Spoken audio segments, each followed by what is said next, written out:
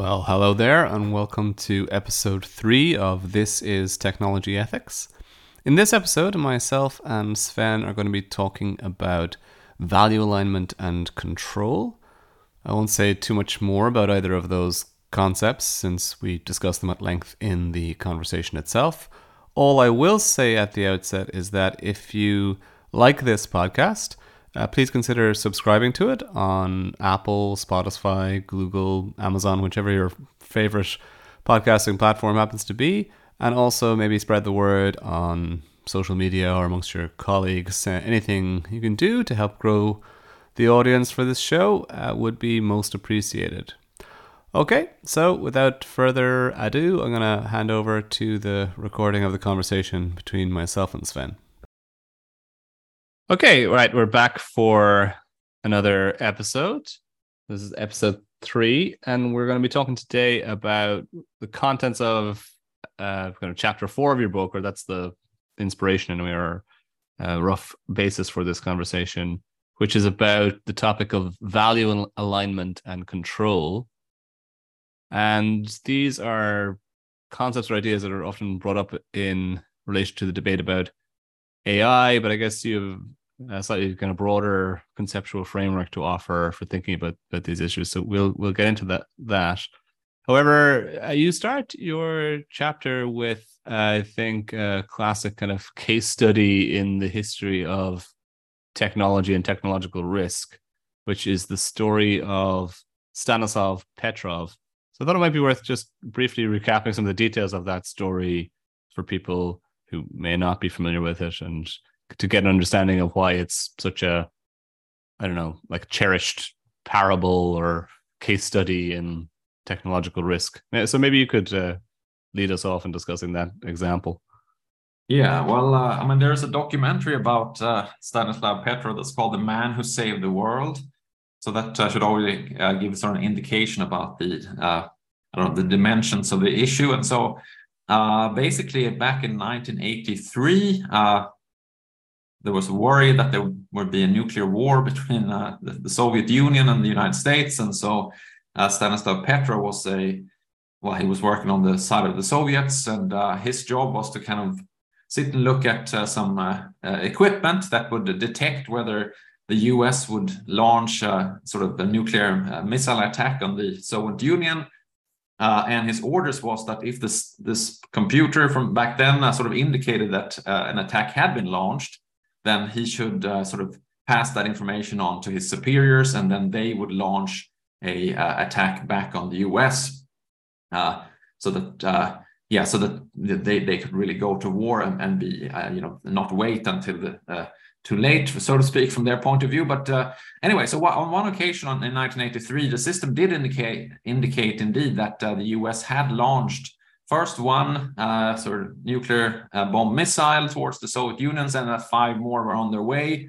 And again, his orders, Stanislav Petrov's orders, was to take this information and pass it on so that the higher ups could start plan a counterattack and a nuclear war could start. Luckily for the world, and this is why they call him the man who saved the world, luckily he thought this must be a false alarm, so I'm not going to pass on the information.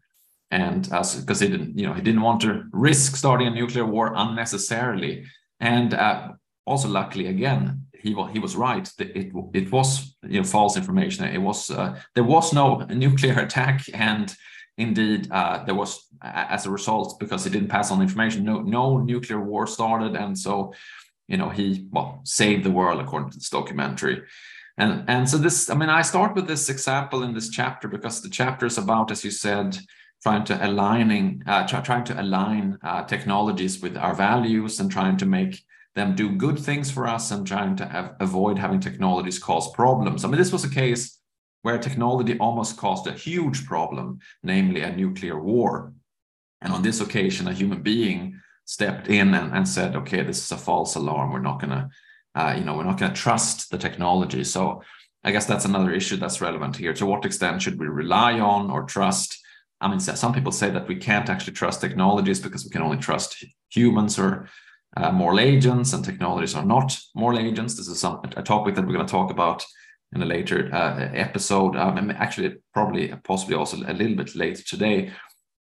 Anyway, so that's why I start with that example. And that's a striking example. I mean, maybe one more comment about Petrov. I mean, so he didn't follow his orders, and so in a certain sense, the higher ups were unhappy with him for that reason. But on the other hand, of course, they also recognized that he had sort of prevented a nuclear war, and so they didn't punish him, but they also didn't giving him any kind of awards or anything like that because he was not following orders. And so he sort of quietly lived out the rest of his life and was a little bit depressed about this, and then died just a few years ago, I think maybe 10 years ago.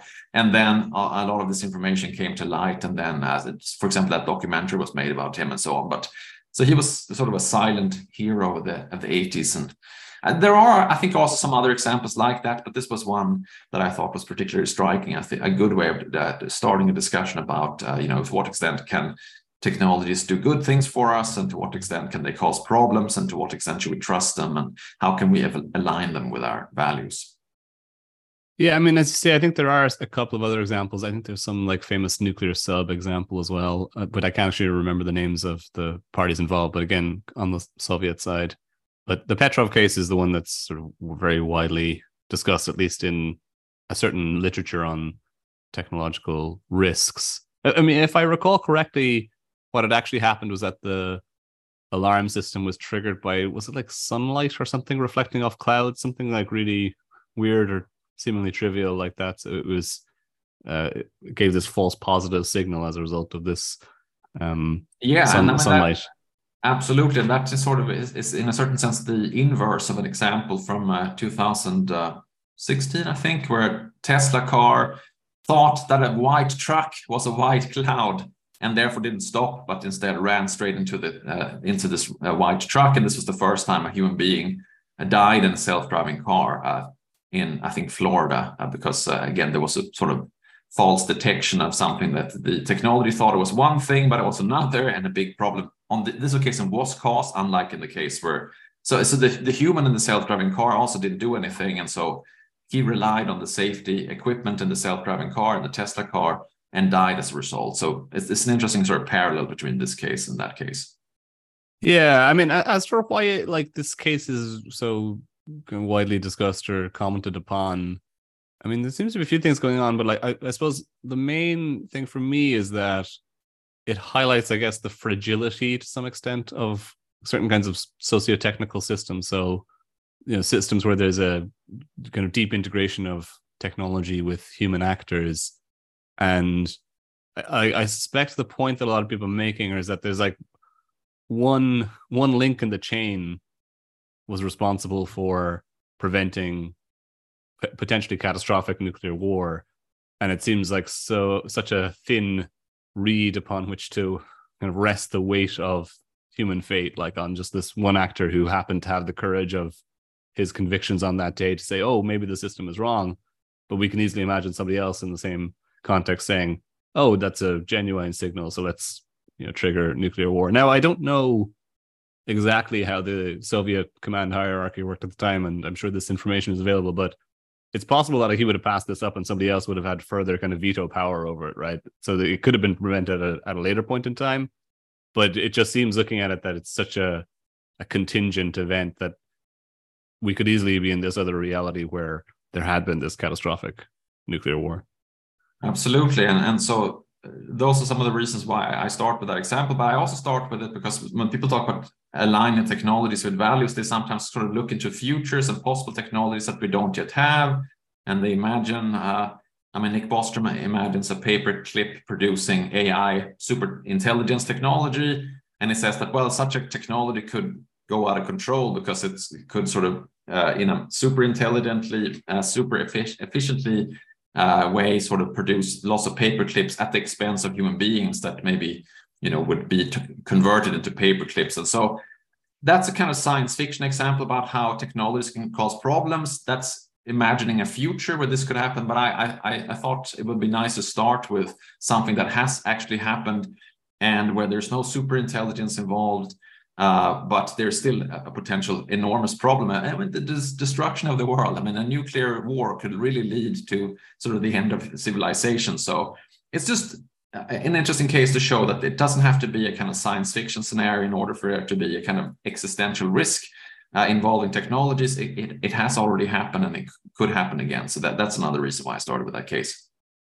Yeah, as you say, the discussion of value alignment in particular and control, which we'll also discuss later on, these are concepts that are like heavily tied into the AI risk literature and these concerns from people like Nick Bostrom, Eliezer Yudkowsky, and now many others who worry that super intelligent AI or artificial general intelligence will or has the potential to destroy the world because it is misaligned with our values. It doesn't understand what we want or appreciate what we want in some sense. But there are potentially more trivial or mundane examples of value misalignment, even within the world of AI. So I was recently talking to Atoussa Kassirzadeh, who's written an interesting paper about value alignment in chatbots. And the first example she uses is the Microsoft Tay chatbot as an illustration of value misalignment. So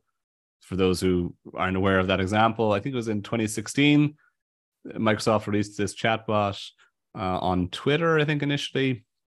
I think it was supposed to replicate roughly the idiom of like a teenage American girl or something like this, and was trained on inputs that were given to it by people online, and people started feeding it lots of kind of racist and bigoted speech, and it started spitting out like racist and bigoted speech as a result. And obviously that seems like not what Microsoft wanted to achieve with the chatbot, and they quickly pulled it offline and discontinued it. But that seems to be a case where whatever underlying technological infrastructure, machine learning system they had was such that it became misaligned with their values, and people kind of exploited it as a result of that, or spotted this kind of weakness or flaw within it. And so you have like problems of value misalignment even with more kind of mundane or extant forms of AI. And also, I think your point within this chapter is that actually value alignment is a problem for all technologies, not just AI technologies, right? Absolutely. I mean, and I really like that paper by Atoussa and also a co-author by Jason Gabriel. I mean, it's an interesting case just because, I mean, large language models are supposed to model human language use, but of course there's a huge subset of our language use which is highly problematical from an ethical point of view. So, if you train the large language models on content from the internet, and people have been saying racist things or other things that are problematic, then of course, if the technology is supposed to model that, then that's going to be part of what it's modeling. But then, as they argue, that's probably not a good idea. So we need to align that the technology with sort of a good use of language, morally good use of language, not just a sort of grammatically correct use. But yeah, I mean, I think that certainly this doesn't just apply to AI.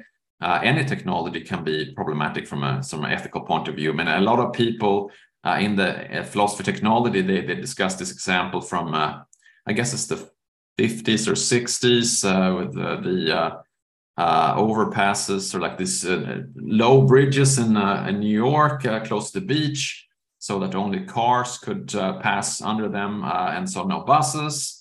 Robert Moses, the architect behind this, has been accused of being sort of a racist because a lot of the people who used the buses there apparently were Black people. And so some people have interpreted this as a way of sort of creating a technological environment, in this case a bridge, that would have certain effects, namely only allowing rich, in this case rich white people, to kind of access has been some discussion about whether that case really is a good example, because apparently there were some other roads of getting to the beach, and perhaps buses running on those roads. But anyway, so that's just another example of how a technology, a bridge in this case, can fail to fit with certain values. And so, I mean, I was just talking about large language models possibly being racist.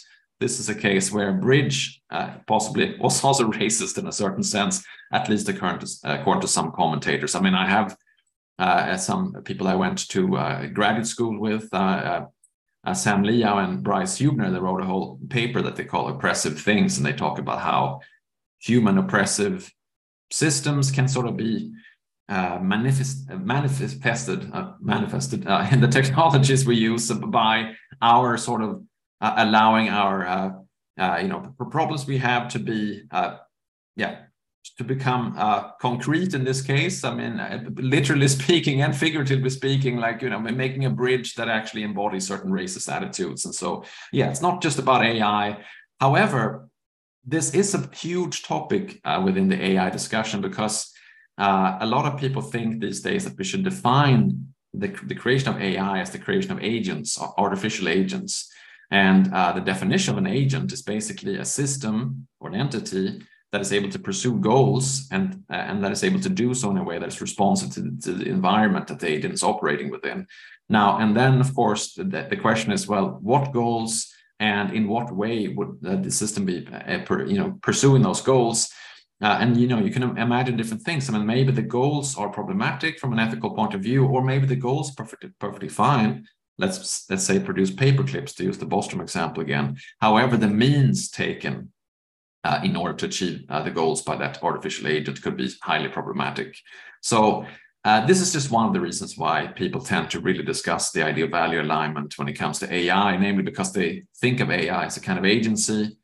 I mean, I guess this applies to large language models in a certain sense. I mean, it's an interesting case because it seems to be a sort of agency-like behavior, namely producing text in a way that seems to model human speech. Yet, there's no obvious agent there. I mean, we will probably discuss this later. I mean, some people have different opinions about this, but I mean, actually, just to maybe mention another way of defining AI that's not in my book, but that was sort of introduced just after the book came out by Luciano Floridi. He says that AI is really a kind of agency without any intelligence. And so we call it artificial intelligence, but the way in which AI technologies act and the way that they function is very different than the way that humans with natural intelligence function. So the way that we achieve our goals is going to be quite different than the way that AI technologies achieve their goals. And while Floridi himself doesn't like to talk about things such as existential risks, I mean, like the end of the world, etc., he and other people are, of course, worried that, okay, if we have a new kind of agent, perhaps without any kind of human-like intelligence, then there's no guarantee that it's going to be sensitive to the sort of considerations that humans with natural intelligence are going to be sensitive to. And so we might have kind of out of control agents that are pursuing perhaps morally okay goals, but that are doing it in novel ways and maybe in ways that will harm some people, that will be offensive to others, and maybe they will discriminate against yet others, etc., etc. So the idea of AI is thought to be particularly interesting from the point of view of aligning values with our technologies. But as you said, and as I also discussed in the chapter, really any technology could be assessed from the point of view of whether it fits nicely or whether it clashes with our values.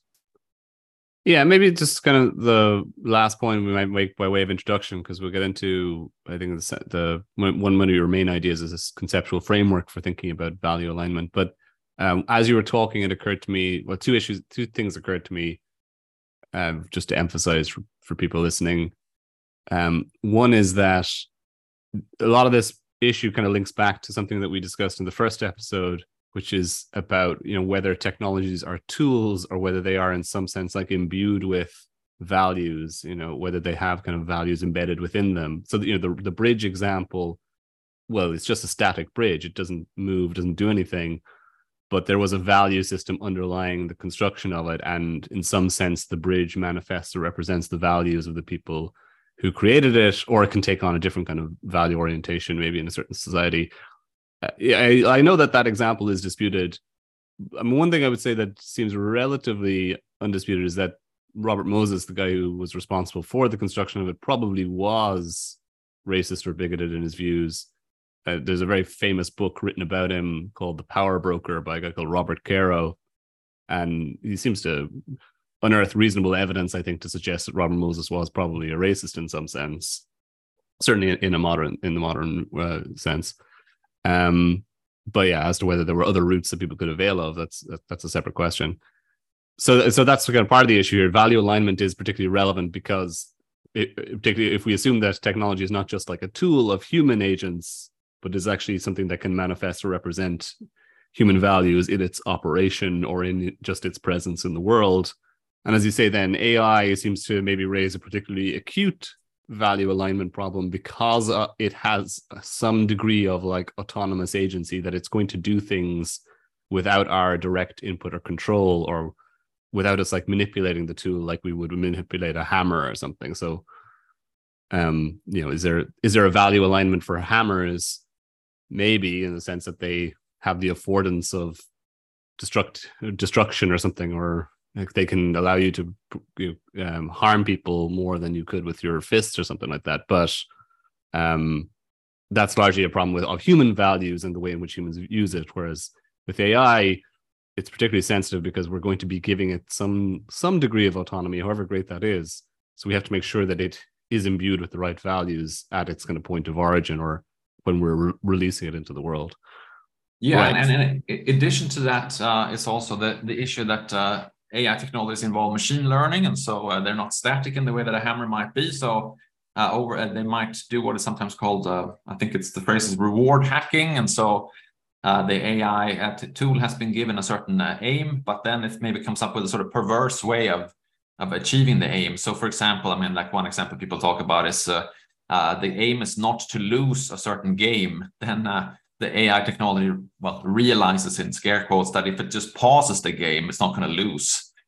So that's a good way of achieving the aim in the sense of just not losing. But on the other hand, that's a perverse way of doing it, as people sometimes say, because you're not really winning, you're just not losing by just stalling. So that's an example of how, formally speaking, the aim is achieved, but it's achieved in a way that the people didn't want it to achieve the aim. And that can also be done in different ways that could possibly be dangerous. I mean, maybe just pausing a game is just annoying, but you could imagine cases where there would be reward hacking, where this would lead to all sorts of problems and risks, and possibly also manifested harms, and not just risks being created.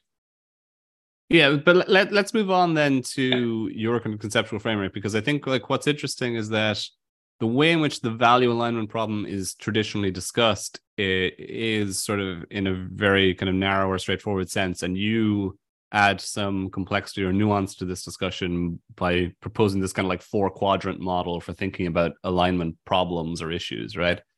And so this 4-quadrant model is based on some very simple or classic distinctions within ethical theory or axiological theory or something like that. So maybe you could start off by discussing those conceptual distinctions, and then we can talk about the 4 quadrants of your model.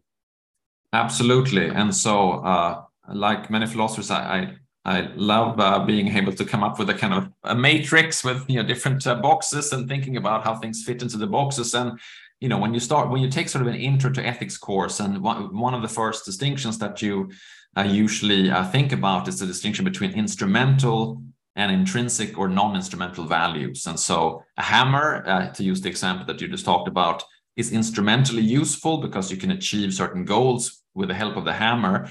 But something like friendship might be non-instrumentally good or an intrinsic good, something that you want not as a means to other things, but you want as an end, or that you value as an end. I mean, other examples would include other persons. They have a kind of a non-instrumental value, or maybe pleasure, happiness, knowledge, wisdom, virtue, etc. So these are non-instrumental or intrinsic goods, as opposed to mere means or instrumental goods. That's the first distinction between instrumental value and non-instrumental / intrinsic value. The second distinction is between just positive and negative value. And so the things I mentioned, friendship, wisdom, love, etc., those are all good things. But what about, I don't know, slavery, war, nuclear war, to use the example before, suffering, racism, and we talked about that. These are all negative values, bad things. So if you put these 2 distinctions together, the first distinction between instrumental and non-instrumental value, and the distinction between positive and negative value, basically you get 4 possibilities. I mean, you have a positive instrumental value, things that are good as means to ends. You have positive non-instrumental value, things that are good in themselves, friendship, love, wisdom, pleasure, whatever. And then you have instrumental negative value, things that cause bad effects. So maybe, maybe a really bad hammer. So you try to hammer with it, but, you're not going to hit the nail and you're going to hit your hand or whatever. It's things that just have bad effects and call risks associated with them. And then things that are intrinsically or non-instrumentally bad. For example, suffering is usually thought universally to be bad in itself, not as a means to other things. Other evils, maybe something like slavery, people being treated in a kind of undignified way, etc. These are all things that are seen as bad in themselves, not instrumentally bad. So we have these four options that come out of the two distinctions being, again, between instrumental and non-instrumental value and positive and negative value. So then the question, of course, becomes, well, could there be alignment of two kinds, value alignment that it has to do with instrumentally positive value and value alignment that has to do with non-instrumentally or intrinsically positive value? Or could there be a kind of misalignment of technology where the technology has bad effects, so it's instrumentally misaligned, so to speak? Or could the technology somehow be in itself misaligned? There's something in itself objectionable or bad about the technology. So those are the four kind of options that I discussed. And I do this partly because in the value alignment discussion, a lot of people have worried about what I call sort of instrumental misalignment, cases where technologies functions in a way that has bad effects. But, you obviously, people are interested in technologies that function in ways that have good effects. But it's also interesting to ask whether the technology could somehow either in itself be good, or maybe operate in a way that is in itself good, or maybe the technology can somehow be in itself bad in some sense, or maybe operate in a way that's in itself bad. So those are the four options that I found it kind of fascinating to look at. And actually, when you start thinking along those lines, then if you look at the literature about technology ethics, you actually see a lot of examples that fit very nicely into those four boxes. Yeah, I mean, I have a kind of, I have two sort of, one is a linguistic question, and the other one is a kind of larger philosophical question about this framework. You seem to shy away from the use of the word intrinsic value, or you frame it in terms of non-instrumental value as opposed to intrinsic value. And whereas, I suppose that's the distinction that I'm familiar with from ethics, that we have instrumental values and we have intrinsic values. Is there any particular reason for favoring non-instrumental as a term? Well, I mean, it's just because, there are some philosophers like Christine Korsgaard and some others who say that there could be things that are valued not as means to other ends, but as ends in themselves, but where you value them in this way, not because of their intrinsic properties, but because of their relational properties. And so Korsgaard talks about extrinsic final values. So she doesn't use the term non-instrumental. She talks about, well, actually, maybe she doesn't, but some other people who've written about this talk in this way. And so, for example, if you have just an object, maybe, your grandfather gave you the watch you're wearing there. It looks like it's new enough that probably not, because we're in a video call as we're recording this, but let's say that you have this watch that your grandfather. Yeah, my wife gave it to me. But yeah, your wife. Well, perfect. On our wedding day. So there's your wedding day. Yeah, so it has a special association for you, and so you may value that watch not just as a means to an end, because you can tell time, and so it's actually quite convenient. But you also value the watch as a kind of like entity that's not just a means; it has a special meaning for you. And so you value it in a kind of non-instrumental way, but you do it not because of its intrinsic properties, but because of its relation to, that special day and like your wife and your nice relationship, etc. So that's the idea that, there could be some of those things that are not merely means to ends, but that still, they don't have their value because of their intrinsic nature necessarily, but also because of their relation to other things. And so I just wanted to use a term that, could also allow in, this is all very technical. Like philosophers who talk about intrinsic value, they often say things like happiness is valuable because of its intrinsic nature and of what it's like in itself. And that's why it's good in a non-instrumental way. I just wanted to allow for the possibility that something like your watch could, at least for you, have a non-instrumental value because of its relation to this event in the past. Your wife's presenting it to you, and you have a nice relationship, etc. So it's very special for you. I mean, maybe for me, we're friends, and so like maybe for me, I also like I can have this association. But for a random stranger would assess your watch, I think, only from the point of view is that well, actually, even then they might say it's a beautiful watch, maybe nice looking, but for them it might be more of an end, and for you it's also for them it's more of a means. But for you, it's a means and an end. That's the reason. Yeah, ironically, I suppose the watch example is complicated in certain ways because, like what is the actual instrumental value of the watch? Because like for some people it's just for telling time, but for other people it's like kind of signaling social status goods, like this whole world of watch collecting, which is very much bound up with having like very expensive and stylish watches that I think are maybe valuable aesthetically. You appreciate the kind of workmanship that went into it, but also maybe valuable in a kind of signaling sense. But yes, I think the example is clear enough that, intrinsic value, as discussed by philosophers, is quite maybe a narrow concept, that the thing in itself is valuable, the event in itself is valuable, whereas there might be other things that are not instrumentally valuable, but they're valuable in this kind of relational sense because of how they relate to other things in the world, like my personal life story or narrative, my memories and that kind of thing. Yeah. That's fine. I mean, the other question is also sort of maybe a technical philosophical question, which we don't have to get into in much detail, but I just want to sort of throw it out there for people who are listening. I mean, when we talk about values intrinsically and instrumentally, the perspective that you adopt in this book is sort of like, I guess, a value pluralist perspective, right? So you're thinking that there's many values. They're not necessarily reducible to one another. Like friendship isn't necessarily reducible to, the value of happiness or pleasure or something like that. Whereas, I guess there are other people out there who might try and like say that there's just like one single final value, like classical utilitarians would say, just sentient flourishing or pleasure is the final and ultimate value, and all other things that we claim are valuable are reducible to that thing. But you're adopting this more pluralist perspective where there's lots of valuable things and they're not necessarily commensurate with one another, right? Yeah, absolutely. So yes, some philosophers say that in non-instrumental values, as I'm calling them, they all have to be in the same metaphysical category. So maybe they're states of affairs, maybe they are experiences, maybe they are concrete objects. But I'm trying to be kind of pluralistic in this book and to think that, well, actually, people do value things in different categories in a non-instrumental way. I mean, they value other persons, they value events, as you said, they maybe value experiences, they maybe value states of affairs, for example, that something is just or something like that.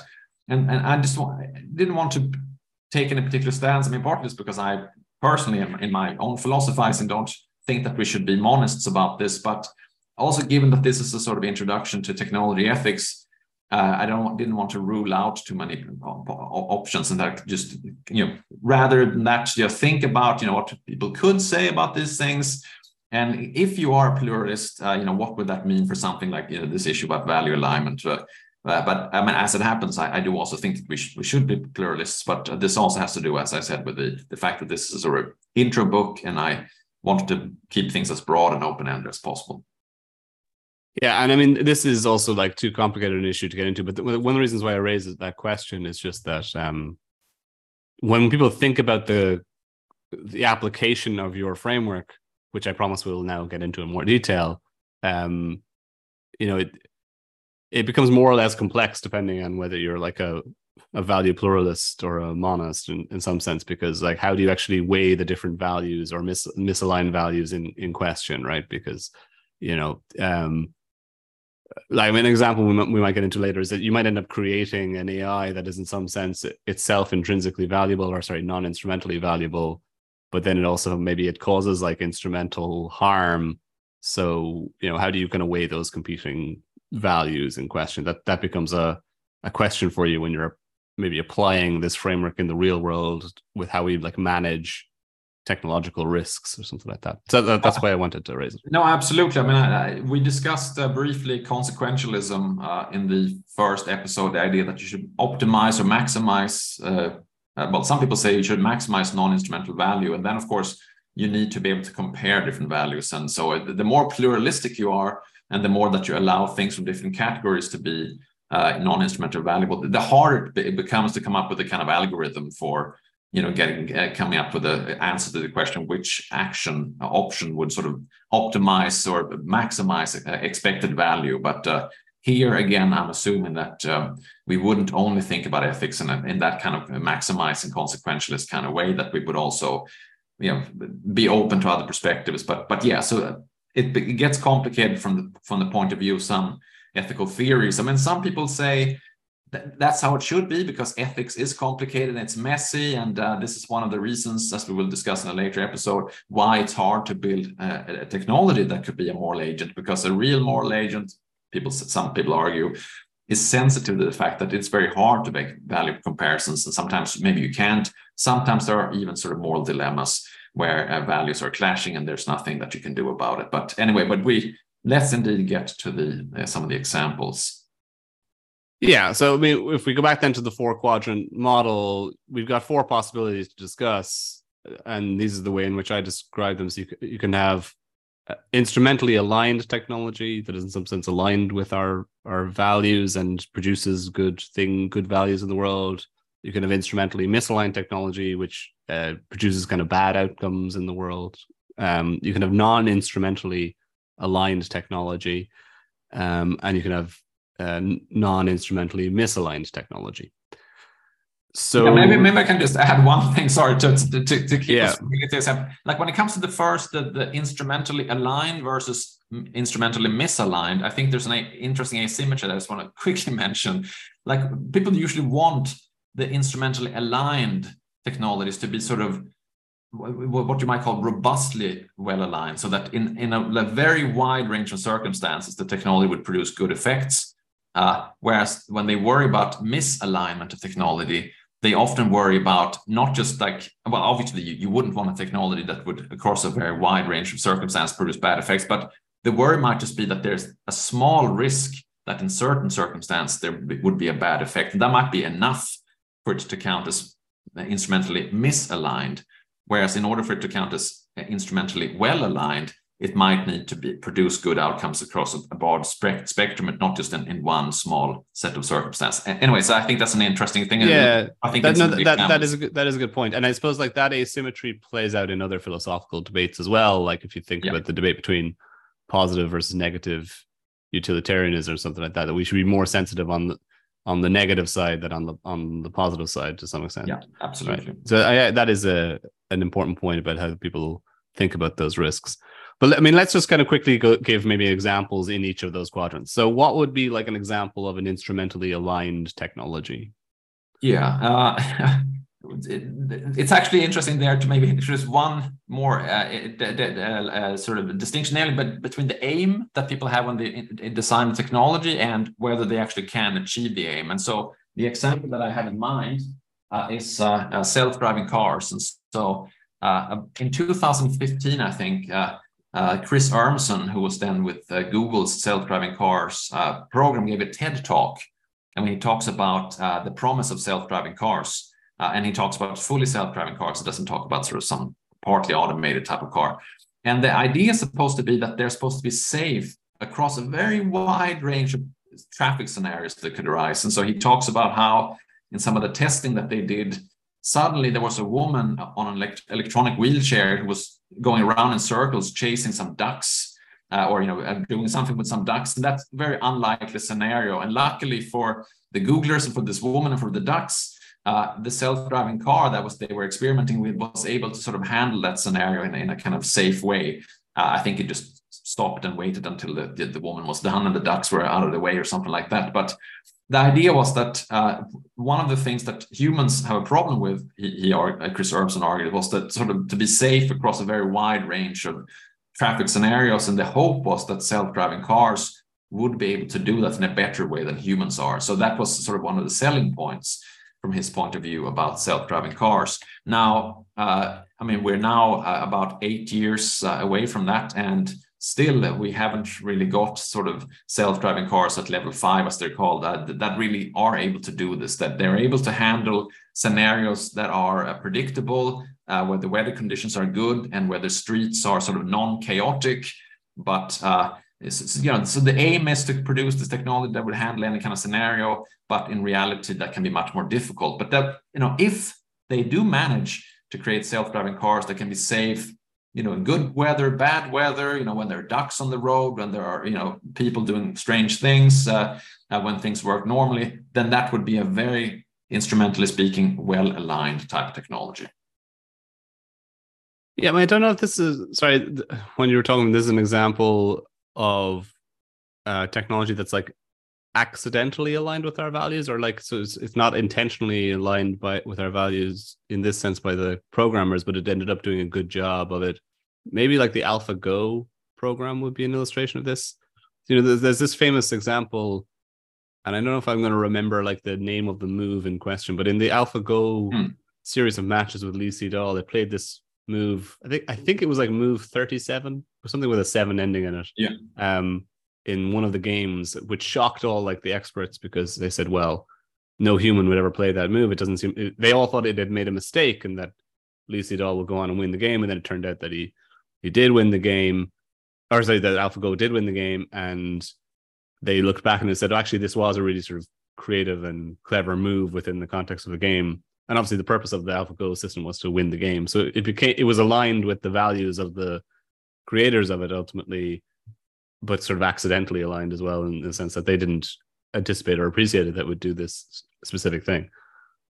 Absolutely. And then we get back to the idea of machine learning as a possible way of aligning the technologies with values, but also, as we will maybe discuss, as possibly misaligning.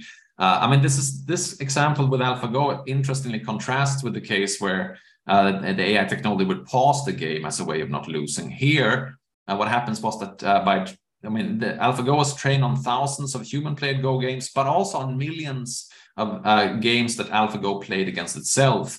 And through this process of machine learning, the program developed all these strategies that humans thought were mistakes, as showed in this move 20 or 37 or 47, whatever it was, that humans are sort of taught not to make that move. But as you said, in the particular context of that type of game, it actually is a really good strategy. And people are actually now studying AlphaGo and its moves to kind of come up with new rules for humans to follow when they play. So the technology may be well aligned because it was designed specifically to function a certain way, or because it itself, through machine learning, came up with a new way of doing something that turned out to be good and instrumentally useful. Okay, well, what about like instrumentally misaligned technology? Maybe this is like the easiest category because it sort of features in all the Doom scenarios. But yeah, what would be a good illustration of that from your perspective? Two cases we've already discussed. And again, let me emphasize that here one worries not only about there being a frequent misalignment, which of course is an obvious case, but also the case that under certain unexpected circumstances, there might be a kind of a risky scenarios arising. And so the case with the missile detection system with Stanislav Petrov that we started with is a good example. So maybe that system worked fine most of the time, but on this one occasion, it was almost about to cause a nuclear war because it suggested to the humans that, okay, an attack had been launched. Another case that we talked about was the Tesla Model S car that thought within inverted commas, that a cloud was it thought that a truck was a cloud, and so that just steamed on with full speed ahead and then ran straight into this truck. So technologies like self-driving cars are sometimes used as examples of possibly well-aligned technologies, but they're also used as examples as possibly misaligned technologies because there's a risk that they would lead to bad effects, such as people being injured. But there are also lots of other examples. There's one, I have a former colleague, a Belgian philosopher who worked in the Netherlands when I was there, Kathleen Gabrielsen. She has a book with lots of examples. She talks, for example, about technologies. There's a soap dispenser that you need to have a certain skin tone in order to be able to wash your hands, because it doesn't react to certain skin tones. And so it causes, at the very least, people to maybe leave the bathroom without, washed hands. I mean, so that's a bad effect. This is also technology that could potentially go into the box of sort of non-instrumentally misaligned technologies, because the technology could be yet another example that could be seen as racist, because it would discriminate against people with a certain skin tone. So let's return to that example. But at the very least, it would cause certain people to not be able to wash their hands with soap. I mean, you could still, I guess, rinse your hands with water, but would be one of these examples that are now. If we want to go also to maybe some of the sort of the AI science fiction examples, I mean, you could go back to the paperclip maximizer that could cause people to be turned into paperclips, because it's just maybe the super intelligence comes up with a way of turning human bodies into paperclips.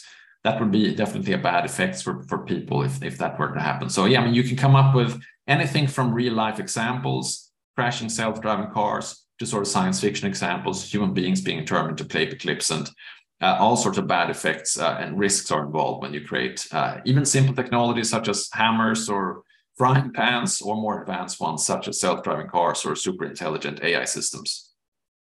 Yes. So, I mean, as most people are kind of familiar about talking about value alignment within those two quadrants. So those are sort of the well-explored conceptual terrain. The maybe less, it is well explored, but it's maybe less well appreciated in these terms. Explored terrain is the next two quadrants, so the non-instrumentally aligned and misaligned categories. So let's start with the non-instrumentally aligned categories. What would be an example of a technology that kind of fits within that quadrant? Yeah, and so here one might then maybe make a sort of distinction between whether the technology itself is somehow well aligned in a non-instrumental way, or maybe the way that we interact with the technology would have some sort of non-instrumental positive value. And so maybe we can start with the second possibility, that there's something about the way that we interact with the technology that's non-instrumentally positive. And in that sense, it's well aligned. I mean, you yourself have argued in some of your work that we can have robots as our friends. And some other people argue that robots could be moral agents making good moral decisions. A self-driving car might make the right decision in a risky traffic scenario. Now, if you think that friendship and virtue, or good moral decision making, are examples of non-instrumental goods, then the way that these technologies are operating, by being able to be our friends or being able to make good moral decisions, that could be seen as something that has a kind of non-instrumental value. Again, because we think of friendship or maybe being good and virtuous as being non-instrumentally good.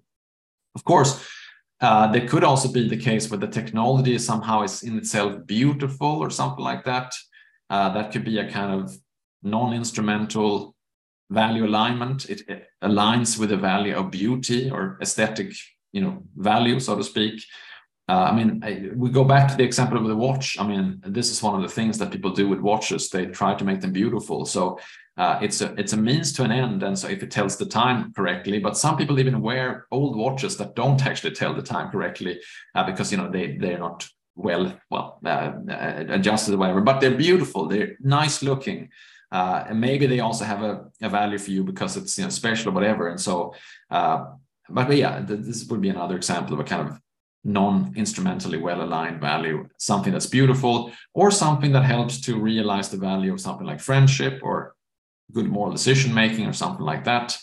There's probably examples where the technology helps realize a value that's not an instrumental value, perhaps by design, perhaps by accident. I mean, what if the AlphaGo, in addition to coming up with Go strategies, this is going to be a very unrealistic example, it also comes up with good strategies for how, self-driving cars should handle accident scenarios in traffic, where there's a risk of an accident. I mean, if that were to be a kind of interesting side effect of coming up with Go strategies, which, this is totally unrealistic, then that would be a kind of unanticipated positive thing, because from a non-instrumental point of view, because making good moral decisions, of course, has an instrumental value because people's lives are saved, and good outcomes are achieved. But a lot of people think that when you and I, if we ever do, we make good moral decisions, we also exhibit a kind of, I don't know, ethical wisdom or virtue, and that is seen as sort of a non-instrumentally valuable, in addition to whatever good effects our virtue or our decisions may lead to. Yeah, and I mean, just kind of link it back to the ethical frameworks that we discussed earlier in this kind of series in episodes 1. You know, that view is obviously much more at home with, well, yeah, I mean, the examples you gave are much more at home with, let's say, like the virtue ethical tradition or the Kantian tradition than with the consequentialist tradition. Although, like, to be clear, the consequentialist tradition does not rule out the idea that there are non-instrumental values. In some sense, the whole point of it is that we're trying to do things that produce non-instrumental values. But the examples that you gave about, you know, morally correct decision making being kind of valuable in and of itself, or non-instrumentally valuable, or the technology being kind of like an end in itself, that these are concepts that fit very neatly within like a virtue ethical or Kantian tradition. Right? Absolutely. I mean, I should say they could also fit within the traditions of Confucian and Ubuntu ethics that we talked about. So, for example, if you think, as Confucian ethicists do, that social harmony is a kind of non-instrumental value, and there was some sort of technology that would help to bring about social harmony, and that somehow would also be a part of the system of social harmony, then perhaps from that point of view, there's a certain non-instrumental value to the way that we interact with that technology. If you think that, I mean, as Chris Wareham, as a philosopher, has written about African perspectives on AI, he argues in one of his papers that you can introduce robots into the sort of the circle of the kinds of relationships that I talk about in Ubuntu ethics of persons becoming persons through other persons. That's a kind of slogan within that type of philosophy.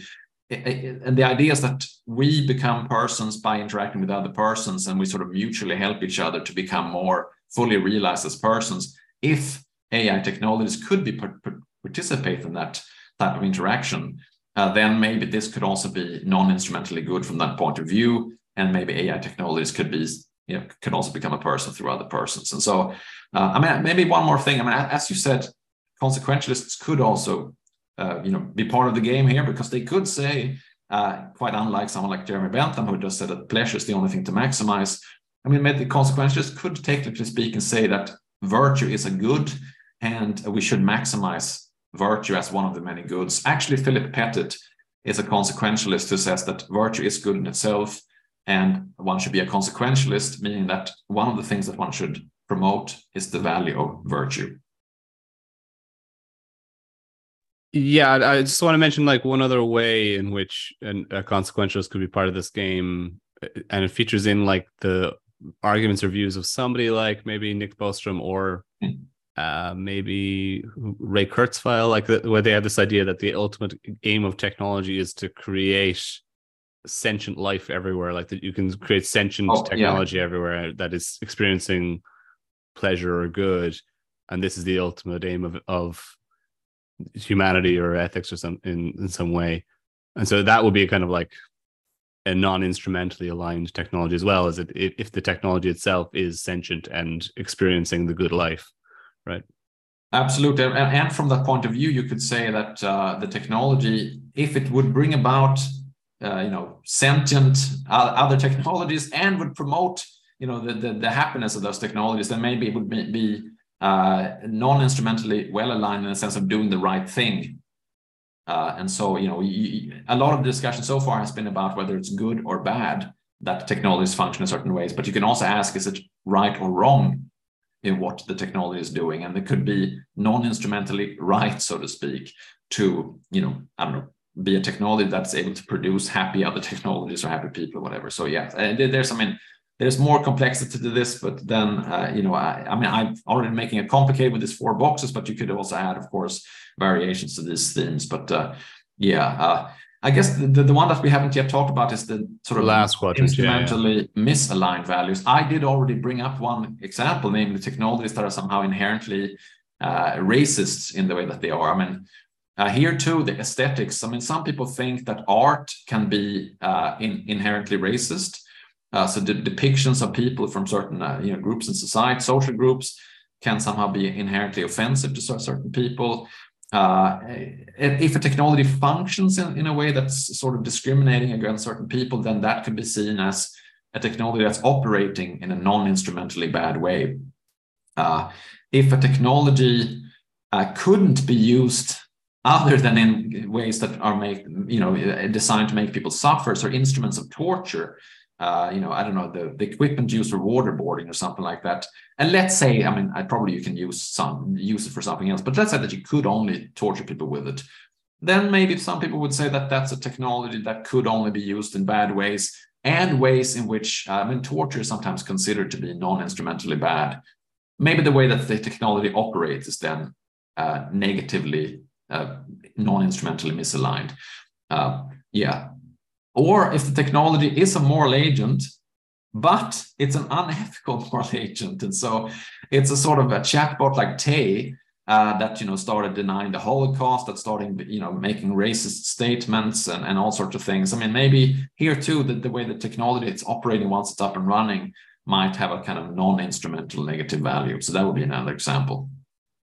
Yeah, and kind of two others that come to mind, obviously, in the world of like robots, that if the robots kind of express or symbolize something that is negative. So people like Kathleen Richardson have argued explicitly that sex robots would kind of symbolize or embody a kind of unequal gendered relationship. So it's bad in and of itself, or non-instrumentally bad. It also could have bad consequences in the world. That's also part of her view, but there could be this kind of expressive or symbolic harm associated with it as well. And Robert Sparrow has kind of similar view about the construction of rape robots, I think he talks about, but also then some kind of racist stereotypes within robots. And just one other example I wanted to mention, which is kind of the flip side of what I mentioned about the Bostrom Kurzweilian view of creating sentient robots.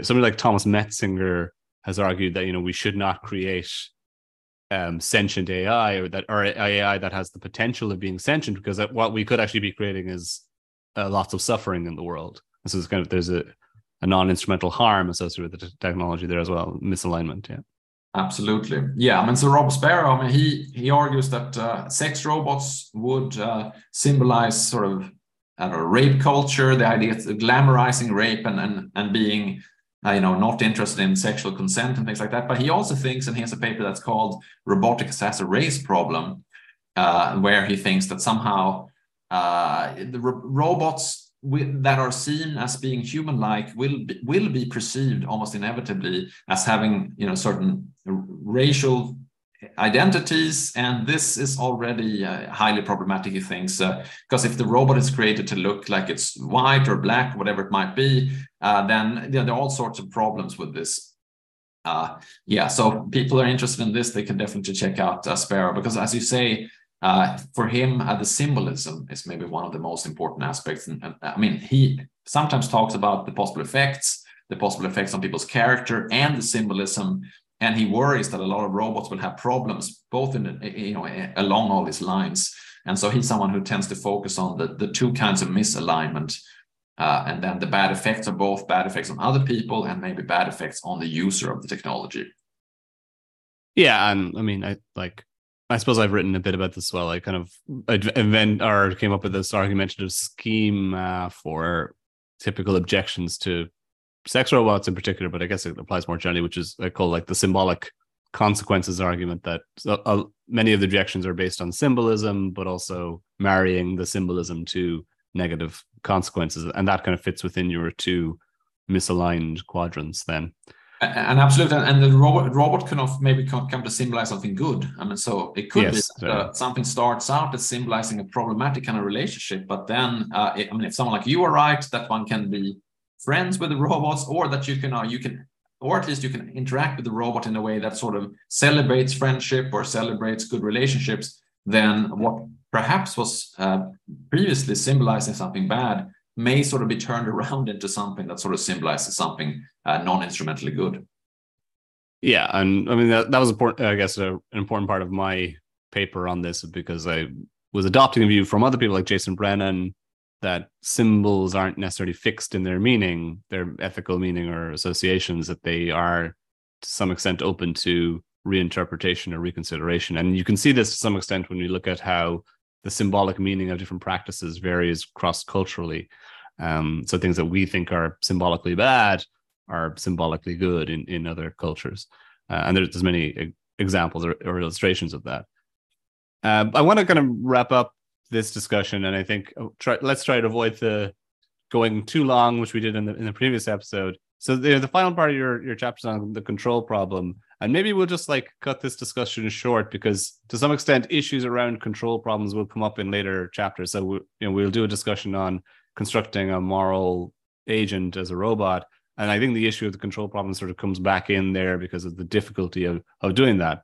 But like obviously the gist of the control problem in the way it's understood, certainly within like the AI risk literature, is, well, we would create a technology that would get out of control, like the paperclip maximizer. So you create a super intelligent AI with the goal of maximizing paperclips, and at a certain point in time, you just, because it's so powerful, we have no ability to shut it down, switch it off, limit its harmful consequences. So that's how it's typically understood. And I was saying to you, like kind of offline when we were discussing this in advance, that this obviously links into the idea of like the Coleridge dilemma as well, which is a famous problem in the design of technological systems, which is that we often have control at a certain point in time when we don't really fully appreciate the consequences of a technology, but we sort of lose control over it at a later point in time when the consequences or effects of it become more obvious. Maybe that's true, let's say, with the internet. There's a certain point in time where we could have limited the rollout of the internet, but at that point in time, we didn't really know what its broader social consequences would have been. But now we're really at a point where we just can't really put what's the idiom or expression we use, like put the cat back in the box or put the horse back in the stable, right? It's too late for any of that. Or Florida, to bring up Florida, and he talks about putting the toothpaste back into the tube, which is very hard to do, but yeah, or unscrambling the egg or something like this. Right? Yeah. No, I mean, yeah, go ahead. Yeah, sorry, but the thing I wanted to touch upon with you in terms of these control problems is, like, I think that what's interesting about your chapter is you kind of introduce a distinctive control problem, which is linked into the idea of the actual value of control itself. So kind of taking a step back, it's not so much like, can we control the technology, but like, what is the actual value of controlling the technology in the first place? So that was what I was maybe hoping we could wrap up on. Yeah, so I mean, when it comes to control, there too, you could distinguish between the instrumental and the non-instrumental value, or indeed a disvalue or of control. I mean, so like you could say that a lot of technologies that are dangerous, it's really good to control them, because then we can avoid bad outcomes. So there can be a sort of instrumental value in controlling technologies. It could, of course, also be that some technologies would work better if we gave up some control. Roman, let's say, Yampolsky, is a very interesting computer scientist who writes very philosophical papers about AI safety. He talks about how if I had complete control over a self-driving car so that it would always do exactly what I tell it to do, then I could maybe say stop when I'm in the middle of the Autobahn here in Germany where I live. But then that might cause like a massive traffic accident, or that, because people are driving really fast. And so it might be safer to have less direct control, and having direct control there might be instrumentally bad.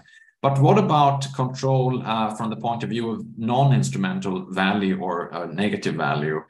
And actually here, I think, and we might talk a little bit more about this in the next episode, but let's focus on the last possibility, the possibility being where there could be something non-instrumentally bad or misaligned about control and technology. And here too, we get this interesting case with the friendship, with robots or with AI. I mean, a lot of people, not just robots, I mean, people sometimes who use Replica, the chatbot, say that this is my new friend. I mean, this is my new best friend even. I mean, I never feel so recognized and so good as when I talk with Replica, the chatbot. Or the same could be true as potentially someone having a friendship with some robot, or what they regard as a kind of a friendship with the robot. They see that as a good thing. Now, if at the same time the person would want to have sort of absolute control over the Replica technology or the robot friend, then there might be a kind of problem here, because in the human case, having absolute control over your friends. I mean, that's that wouldn't really be friendship. It would be a kind of slavery or something like that. Controlling other persons is a bad thing. And you shouldn't be trying to control your friends or your partner, whatever it might be. But now, if we have robots or AI chatbots as potential friends or partners, then this, and we wanted to control them at the same time. That would be either it would be not instrumentally bad because the robot could really be a person or a friend, or to go the Sparrow route, it could symbolize something bad. So you might say.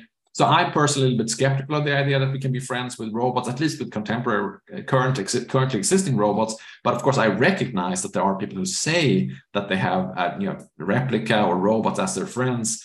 And so for those people, if they at the same time wanted to completely control the robotic or chatbot friends, there would be something from the sort of Sparrow point of view symbolically bad about that, because they would enact a kind of relationship that would say two things at the same time. This is my friend, firstly, and second, this is something I want to completely control. And those two things clash with each other, and that would symbolize a bad kind of relationship. You shouldn't be trying to control those who are supposed to be your equals, who are supposed to be your friends.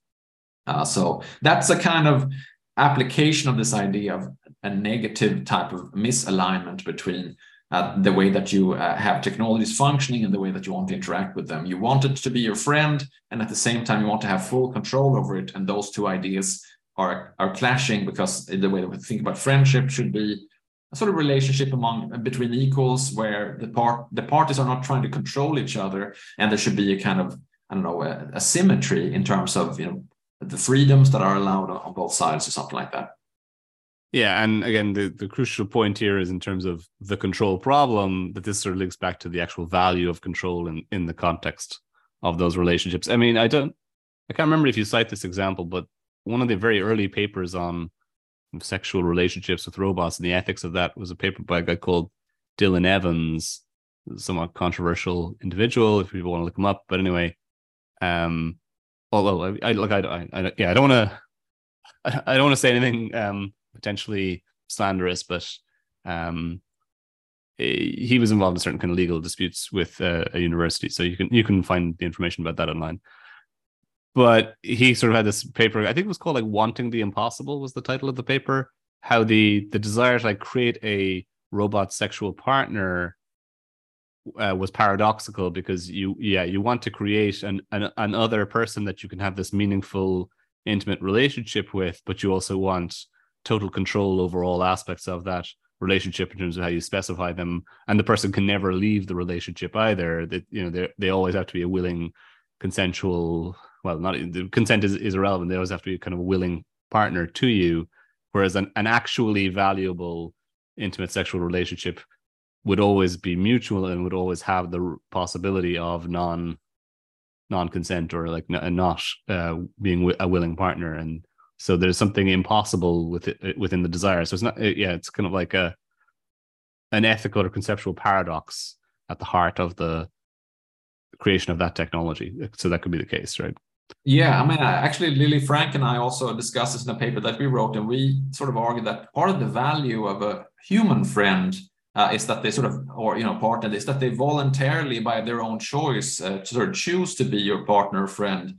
And that there's something nice and beautiful about that. But if you create a technology that has no choice, then you can't have that aspect that we value in relation to friendship or have a romantic partners or whatever. But as you said, the opposite, then, that the thing couldn't choose and that you would still call it your friend. I mean, it can be a clash. I mean, maybe one thing I should just quickly say, just to relate the control problem back to the discussion about value alignment, is that actually the whole idea of value alignment has sometimes actually been seen as one possible solution to the old control problem. I mean, what I'm calling the new control problem is the sort of the problem of wanting to control something where it might be unethical to want to control it. But the old control problem is that AI technologies might spin out of control. And one solution to that is just to limit their capacities. This is sometimes called the capacities solution or something like that to the control problem. Just not make the technologies powerful enough that we can lose control over them. But some people say, well, then we're going to miss out on some of the benefits. Plus, it might be hard to limit the capacities of some machine learning systems. And so what can we then do if we can't control them by controlling their capacities? Well, we can maybe control them by aligning them with our values. And so the whole idea of value alignment is sometimes seen as one way of solving the issue of losing control over technology. Okay, so we lose control over them. However, they are aligned with our values. And so it's okay, so to speak. That whole way of thinking makes some people uncomfortable because we do tend to like to have control over things such as ourselves and our technologies. But I think it's just worth mentioning that, why would anyone discuss value alignment and the control problem together? Well, actually, it's because value alignment is often introduced as a solution to the control problem. And what I wanted to do in my chapter is to say that, yes, that's true, and that's very important. But at the same time, there are also all these other issues about aligning technology with human values, the ones that we discussed, that they're tangentially related to controlling technology, but there's also a wider range of ways in which technologies can be aligned or misaligned with human values. And they don't all have to do with the control, but of course, some of them do have to do with control in interesting ways. Yeah, no, I think that's a kind of useful point, and the conceptual framework I think that you offer is also useful for sorting out these different ways of thinking about the value alignment and also then ultimately the control issue or problem. And many of these themes or ideas will reoccur in subsequent episodes anyway, so we'll have an opportunity to explore some of these examples from different angles later on. So let's kind of wrap up then with maybe recommendations, and we'll talk then about what we'll discuss next. Yeah, so you already mentioned a paper that I would definitely recommend, namely this paper by Atousa Kasasari and Yasun Gabriel about value alignment and large language models. Came out in this year, which is 2023, in the journal Philosophy and Technology. The exact title I can't remember, but if you have those keywords, you can easily find it. So that is certainly a very interesting recent paper about value alignment and large language models.